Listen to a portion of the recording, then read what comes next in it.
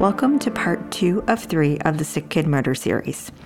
If you haven't listened to part 1 yet, I recommend going back and listening before continuing this episode.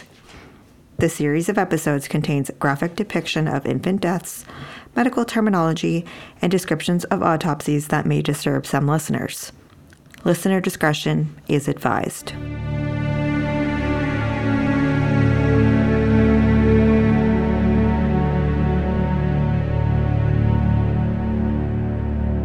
In the last episode, I mentioned baby Justin Cook's death was the one that triggered a full police investigation. It wasn't because he was another baby that died on the ward so soon after the others. It was more disturbing than that. 14-week-old Justin was the last baby to die on Ward 4A on March 22, 1981, in relation to the suspected baby murders. He was a sick little boy. He was born with his heart on his right side of his body and a defect which made it difficult for the blood to get to his lungs. He was admitted on the evening of March 20th, 1981, and was scheduled for surgery to place a shunt on March 22nd. He was catheterized upon admission in preparation for the surgery. He did well after that procedure, but at around 6 p.m., he suffered what was called a blue spell. A blue spell is when the heart starts to contract intensely and causes a lack of oxygen, making the baby appear blue. This can be life-threatening, but he was treated with the drug propranolol to reduce the contractions. His condition improved, but was monitored constantly by nurses. He seemed to be doing completely fine until 3:45 a.m., the morning of March 22nd, when he suddenly became slightly blue and began having a seizure. His doctor was called and he was given another dose of propranolol, but it didn't seem to be helping little Justin. He continued to look blue and was having trouble breathing. Another dose was given and he had a slight response, but then his heart rate dipped severely. Atropine and morphine were delivered. His heart rate continued to go up and down. At 4:20 a.m., after he was getting ready to be transferred to the ICU, his heart rate plummeted, went into ventricular fibrillation, and went into cardiac arrest. They attempted to resuscitate him, but weren't able to do so, and he was pronounced dead just over 25 minutes later at 4:56 a.m.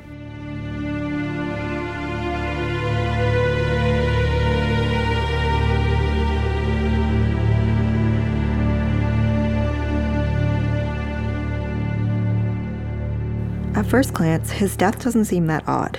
He was extremely sick, and the chance of him dying from his condition was fairly high. Since there were a few suspicious deaths already on the wards, and the attending doctor was aware of this, he decided to take an ante-mortem blood sample from Justin at 4:30 a.m., as well as a post-mortem sample and a sample from the IV fluid bag somewhere between 5 and 6 a.m. The result from the ante-mortem blood sample revealed toxic digoxin levels, just like the other children. Herein lies the strange part.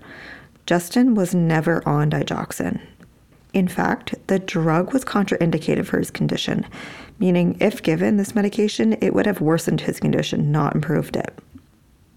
The post-mortem sample also revealed high levels of digoxin. The sample was sent to 3 different labs to make sure there was not an error in the mathematics or testing at Sick Kids. All results came back as positive for high levels of the drug. The IV fluid was tested as well, but tested negative. Tissue samples were tested and all came back as positive for toxic levels.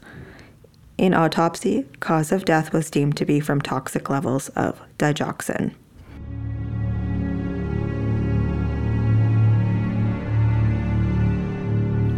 Once the fact was known, a memo was sent out to halt all elective admissions, for all babies to be tested for digoxin on the ward, and then for all the babies to be transferred to other units so the nursing staff on duty could be dismissed for the foreseeable future. During the inquiry, experts could not agree on Justin's cause of death. They attempted to explain it away by saying it could have been a medical error. This was also immediately dismissed, as that was nearly impossible. The drug Justin was given, propranolol, was checked by a nurse who placed it at his bedside for quick access.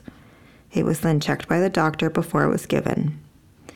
It would have had to have been on a crash cart, which it was deemed earlier there wasn't any digoxin on any crash cart in the wards a few days prior. Also, it would have had to have been an adult vial on the cart to account for the levels found in the autopsy. Another doctor testified that it was not possible for the mistake to happen during the resuscitation efforts either. Levels distributed from the blood to the tissues would suggest the dose was given at approximately 3:30 a.m., and no medication was recorded at this time. Another doctor agreed Justin could have been given an unauthorized dose of digoxin, but also could have had a fatal blue spell before any toxic reaction to the drug could have occurred. Once the nursing staff was dismissed, the police were notified and given the details on Justin's death, as well as the other deaths in relation to digoxin toxicity. Police took action almost immediately, and only 5 days go by after Justin's death before an arrest was made. Susan Nellis was arrested at her home on March 27, 1981, after requesting legal counsel when police came to interview her. I'll go more in depth into the investigation on Susan Nellis in the next episode.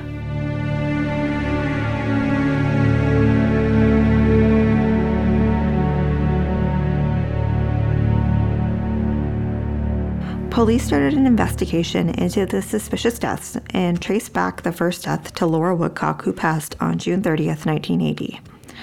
They discovered a total of 43 suspicious deaths between June 1980 and March 1981, ending with Justin Cook. There were 36 infant deaths that were heavily investigated, all babies ranging from 9 days old to 11 months old, and some of whom were expected to improve and eventually be released. All of the babies suffered heart failure, couldn't be resuscitated, and died as a result. It was originally argued that the babies coming into these wards were extremely sick, and it isn't uncommon for multiple infants to die as a result of their condition. Taking this into account, police obtained records of all deaths from the wards for a time frame of 9 months the year before and the year after. So between January 1979 and September 1979, there were 5 reported deaths. In the next 9-month span between October 1979 and June 1980, there were 6 deaths, including Laura Woodcock. During the period in question, July 1980 and March 1981, there were 34 recorded deaths. And in the following 9-month period, there was only 1 recorded death. This revealed a 625% increase in deaths during the period in question in comparison. The hospital continued to attempt to explain it away by saying they had sicker children coming into the hospital during that time frame. But the numbers spoke for themselves. Also, coincidentally or not, the death stopped after the procedural change was made for a unit dose system for dispensing drugs was put into place after Justin Cook's death. I would like now to go a little deeper into a few of the infant deaths that were the most suspicious, starting with 1-year-old Antonio Velasquez. He was brought into the hospital from St. Lucia to undergo surgery to fix a septal defect in his heart. Doctors deemed his condition as low risk for death and expected to improve from surgery. He was admitted to the hospital on August 19th, and on August 21st, he had a successful surgery, followed by being transferred to Ward 4A on August 22nd for recovery, and was due to be sent back home to St. Lucia. During his stay, Antonio received 2 doses of digoxin during the first 2 days of admission, but it was then discontinued. The following day, August 23rd, the baby developed a fever and tachycardia, which is fast heart rate. Fearing this may be an infection from the surgery, the baby was given codeine to ease his distress, which seemed to help. Antonio was stable through the rest of the evening, even with the fever and tachycardia. Early into the morning of August 24th, his condition started to deteriorate. He became unresponsive and bradycardic. Thinking it was the effects from the codeine administered earlier, he was given naloxone, also known as Narcan, to offset the effects of the codeine. If you don't already know, naloxone is used in opioid overdoses to reverse the effects. In error, a double dose was given.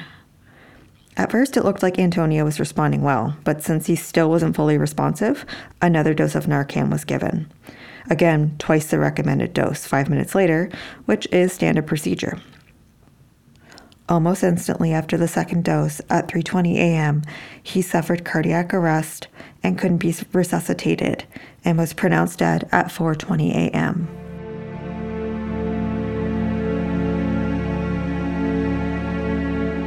His doctors were disturbed about his death. It was unexpected and opposite to what was anticipated. At first, they were concerned the death was due to an overdose of naloxone, but that was dismissed due to the wide safety margin. It would have been almost impossible to overdose a baby enough to injure him, let alone cause death. An autopsy was performed. The coroner advised the shunt was in place and there were no sign of infection, and the codeine levels were within therapeutic range. Cause of death was noted as undetermined. Digoxin levels were not measured at this time or before death occurred. Upon reviewing this case at the Grange inquiry, all of the experts could agree the death was unexpected and inconsistent with Antonio's medical condition, but all couldn't agree on what the cause of death could be. Some thought it was a result of the adverse effects of codeine. Some thought it was consistent with digoxin overdose. As you'll see, the common theme through all of these cases is the experts not being able to agree on a cause of death, whether that be by digoxin toxicity or not. The next death I'd like to explore more is that of 10-day-old Stephanie Lombardo. She was also a sick little girl and was admitted from the day she was born on December 13th, 1980. She had a heart defect that caused not enough blood to get to her lungs and was awaiting surgery to attempt to correct this. She originally was admitted to the neonatal unit due to her age and had a cardiac catheter placed there 2 days after her birth. At age 4 days, she underwent surgery to have a shunt placed. The operation was successful. Stephanie spent 5 days in the ICU recovering and then was taken to Ward 4A on December 22nd. Since the shunt that was placed was a bit abnormal, there was concern it may have been too big, and heparin was prescribed to prevent any clotting and closing of the shunt. Doctors were also slightly concerned about her oxygenation because she was slightly blue unless she was resting, where her color did return to normal. She received supplemental oxygen, which was discontinued the next morning as she was improving. Otherwise, she was stable and responding well. I'd like to mention here that Stephanie was never prescribed digoxin. In fact, it may have been contraindicated due to her condition. Through the evening of the 22nd, she remained stable and was feeding well.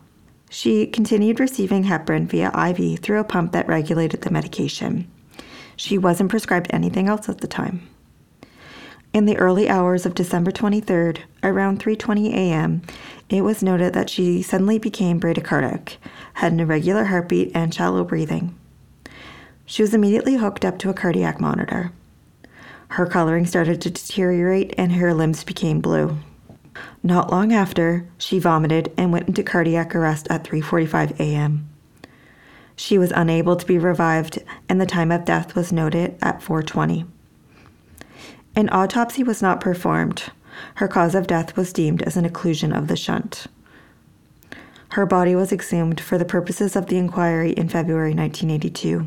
Once the tests were completed on the exhumed tissues, it was shockingly found she had substantial amounts, some of the highest level the coroner has ever found, of digoxin. 7 different tissue samples were tested multiple different ways to ensure the outcome was correct. Once again, experts tried to explain it away by saying it could have been given in error during resuscitation efforts or in the days before her death, but those theories were quickly shot down. It would have been impossible for the dose, even in error, to account for the levels found. Also, there wasn't any indication of digoxin toxicity until she started to fail. In addition, there were fewer patients and fewer staffs on duty that evening due to the holidays, so there should have been less confusion, not more, on both medication error and medical error. Unfortunately, because of the deterioration of the body by the time it was exhumed, the doctors couldn't rule out the cause of death being an occlusion of the shunt, but they could all agree her death was sudden and unexpected, and her cause of death was consistent with digoxin toxicity. Some experts testified it was a probable cause of death, while others said it was a possible cause of death. The fact of the matter is, this child was not prescribed or given digoxin while she was in the hospital. So why did they find such high levels in a child who supposedly never received the drug? Like Justin Cook, it couldn't be explained. Even worse, these 2 cases weren't the only ones of digoxin being found when not prescribed. I'll go more into that case, but first I'd like to go into more detail about the death of Janice Estrella.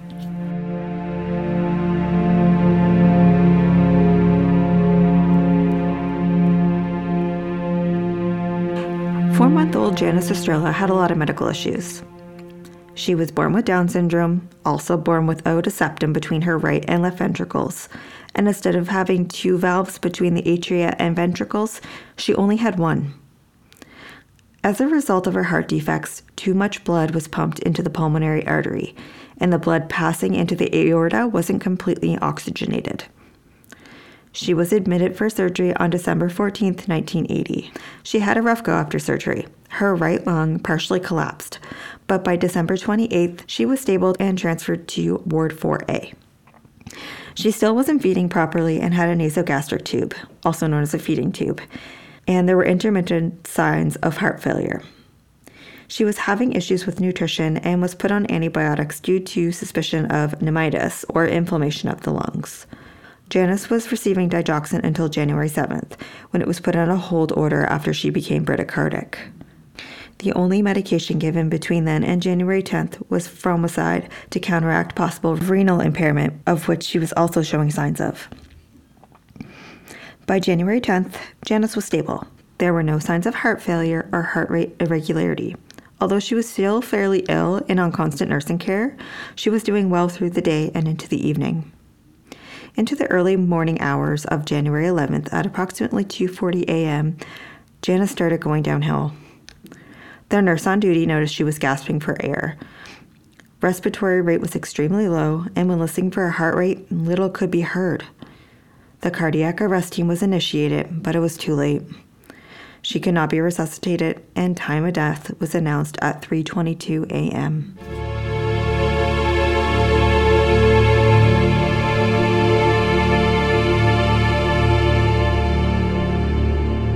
Janice's case was a unique one in the sense that her death was recorded at the hospital as being reported to the coroner, but there wasn't a record of her death at the coroner's office. No autopsy under the supervision of the coroner was completed, but instead was conducted by Dr. Taylor, who was a resident pathologist at the time, and overseen by Dr. Manser, senior pathologist. Only a final autopsy report could be found in her charts, but there should have been an interim report, which is prepared immediately after the autopsy, as well as a final report after all toxicology results come back. What that final report did state was the surgery was still intact, no other reason for heart failure other than the repaired congenital heart abnormality. Postmortem samples of digoxin were taken. It was stated they were contaminated by edema fluid, and the samples read levels that were strikingly elevated, and if they were accurate, would account for her cause of death. Seems pretty cut and dry, right? Sure, she was on digoxin for most of her life, but that wouldn't account for the extremely high toxic levels found. There's a little more to the post-mortem sample procedure in this particular case. Dr. Taylor testified he was instructed to take these samples. There was not any reason given other than the hospital struggled with her levels. Dr. Taylor forgot about the instruction and didn't take it before the autopsy started. Him and a colleague went back to the morgue and took a blood sample from the leg vein and pelvic cavity. If he did this before autopsy as he was supposed to, it would have been taken from the superior vena cava, but since the autopsy was completed, he was unable to do that. The reason there was a sample taken from the pelvic cavity as well was because Dr. Taylor didn't think he obtained a large enough sample from the leg vein. The samples were taken separately to the lab to be tested. The results from the leg vein came back as elevated, and the results from the pelvic cavity sample came back as extremely high. It was discussed and concluded the readings must have been due to a math error or contamination. Dr. Taylor was instructed to go follow up with the lab about the readings, but he never did. He did report the findings to Dr. Manser, who concluded with the last paragraph of the autopsy report that the child died by digoxin toxicity.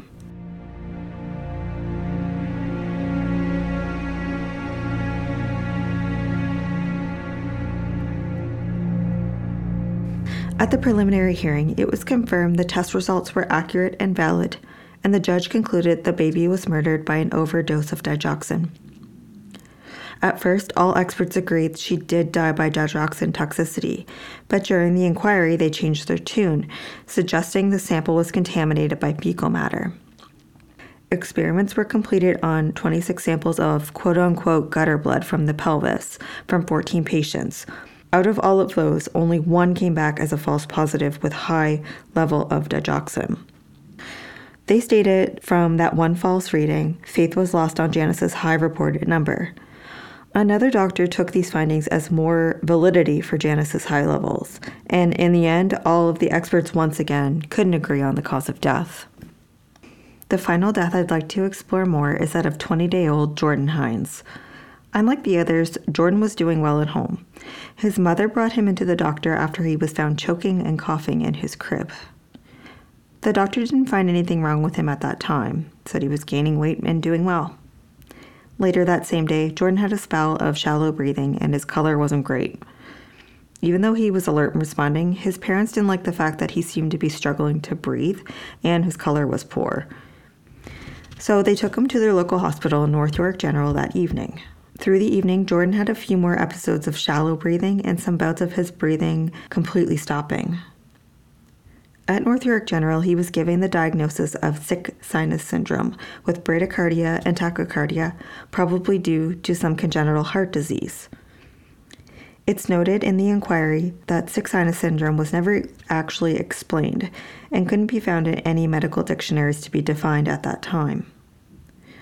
Basically, the sinus node acts as the heart's natural pacemaker. It regulates the heart rate appropriate for the body's needs.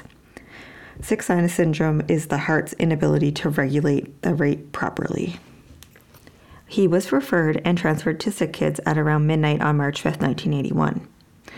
He was examined there and was originally thought to have an infection or possible sepsis, and antibiotics were prescribed. They did a number of tests on his heart, which came back as structurally normal, and the culture for sepsis came back negative. The next day, March 6th, he had a few episodes of apnea, but was stable. On both March 7th and 8th, there were no reports of any distress with the baby. Vital signs were normal, and he didn't have a fever. The attending doctor wasn't concerned with his condition and reported Jordan was stable when he left for the night, which was somewhere between 1 to 2 a.m. on March 8th. About an hour later, Jordan vomited, fed again, and went back to sleep. Another hour later, at around 4 a.m., his cardiac and apnea monitor suddenly went crazy. He was unresponsive and went into cardiac arrest. CPR was started. A normal rhythm came back only to be followed by bradycardia, and after an exhausting few hours, he was pronounced dead at 6:43 a.m.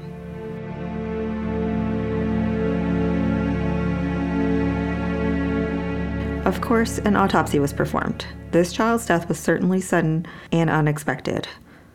The autopsy found no heart abnormalities, no infection, and did see signs of chronic hypoxia.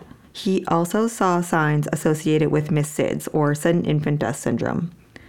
The doctor who performed the autopsy was known as the world-renowned expert in the field of SIDS. But that doesn't explain the heart issues Jordan died from. The cause of death on the final autopsy report was not really an answer. It quoted query SIDS, which would make one think the doctor was questioning whether or not he was 100% sure of the final cause of death. When questioned on this, he said he was certain it was SIDS and wasn't really concerned with the arrhythmias, but could agree something could have caused the disruption in the conduction system of the heart, leading to his death. So even though he said he was certain it was SIDS, his answer was wishy-washy at best. I'd like to note here that Jordan's blood and tissues were not tested for digoxin at the time of autopsy. The body was exhumed on December 8, 1981, just before the preliminary hearing at the request of Jordan's father. His son's death didn't sit right with him. All of his tissues were tested and all came back positive for digoxin. The tissues came back with therapeutic and near toxic ranges, but the fact that they came back positive at all was extremely concerning. Like the other two cases where digoxin wasn't prescribed but found in samples, the doctor tried explaining it away as a medical error. As I spoke about earlier, Jordan was only given 2 antibiotics, both of which would have been nearly impossible to confuse with digoxin, especially with one of the antibiotics due to it being in powdered form that needed to be diluted in solution. It was concluded a medical error was highly unlikely. It's also important to know that even if a dose was given in error, a maintenance dose would not account for the levels found. During the inquiry, the experts came up with 3 possible causes of death. 1. SIDS. 2. Sick sinus syndrome. 3. Digoxin toxicity. Mostly all could agree his outcome was consistent with digoxin toxicity, but once again, could not all fully agree on cause of death. One thought it was unlikely it would be SIDS as he was under 30 days old. Another thought his death was expected and in line with his condition. Another advised sick sinus syndrome rarely ends in death, and a few thought it was in line with digoxin toxicity. So once again, no one could agree, even with the presence of digoxin, which should not have been there. So you just heard the details of 5 baby deaths from Ward 4A. If this wasn't enough to convince you something fishy was going on, there was a list of 3 common features of the deaths in the period in question created. The first being almost all patients suffered an onset of symptoms that led to cardiac arrest and eventually death. This happened too quickly for the babies to be transferred to the ICU. The next is the time of death. 25 out of the 34 deaths in question occurred between 12 a.m. and 6 a.m., 24 of those occurring between 1 and 5 a.m. The team present was another common feature. There were 4 teams per ward, so 8 in total. No more than 1 team or team members to be on duty for more than 25% of the time, so the deaths should have been evenly spaced out between all 4 teams. This wasn't the case. The onset of critical symptoms for all but 1 of the 36 deaths took place while 1 or more team members of a particular team were on duty in either ward, even when the few odd deaths that didn't occur between 12 and 6 a.m. Hospital staff thought it was because the babies being brought into the particular ward were younger and sicker, which would account for the increase in deaths. Also tried to explain it away by saying there was a shortage of night nursing staff, but upon investigation, there was no evidence of that. Another excuse they came up with was an increase of seriously ill babies being referred to and admitted to the hospital from Winnipeg. That theory wasn't viable as there was only 1 baby that died that was from Winnipeg. Multiple qualified doctors with extraordinary credentials reviewed the significant increase in deaths during the period in question and concluded there was an increase which couldn't be ignored. But what was the cause? At first, medical error was considered, as they do occur frequently in hospitals, but to suggest all of these deaths were due to medication administration error is ludicrous. Most of the deaths were in the middle of the night, with 1 nursing team finding high levels of the same drug and occurring in the same ward. It's hard to conclude the deaths were because of an error. Also, an accidental overdose should occur even less at night. It's quieter, it's not as busy, and there are less distractions. In the end, all of the experts agreed if the babies did in fact die from a digoxin overdose, it would have had to been given no more than 4 hours before the onset of critical symptoms. With that in mind, no error associated with a regularly scheduled digoxin dose, which were only at 9 a.m. and 9 p.m., could have caused death in children with onset of symptoms after 1 a.m. and before 9 a.m. Most of the deaths occurred in this time frame.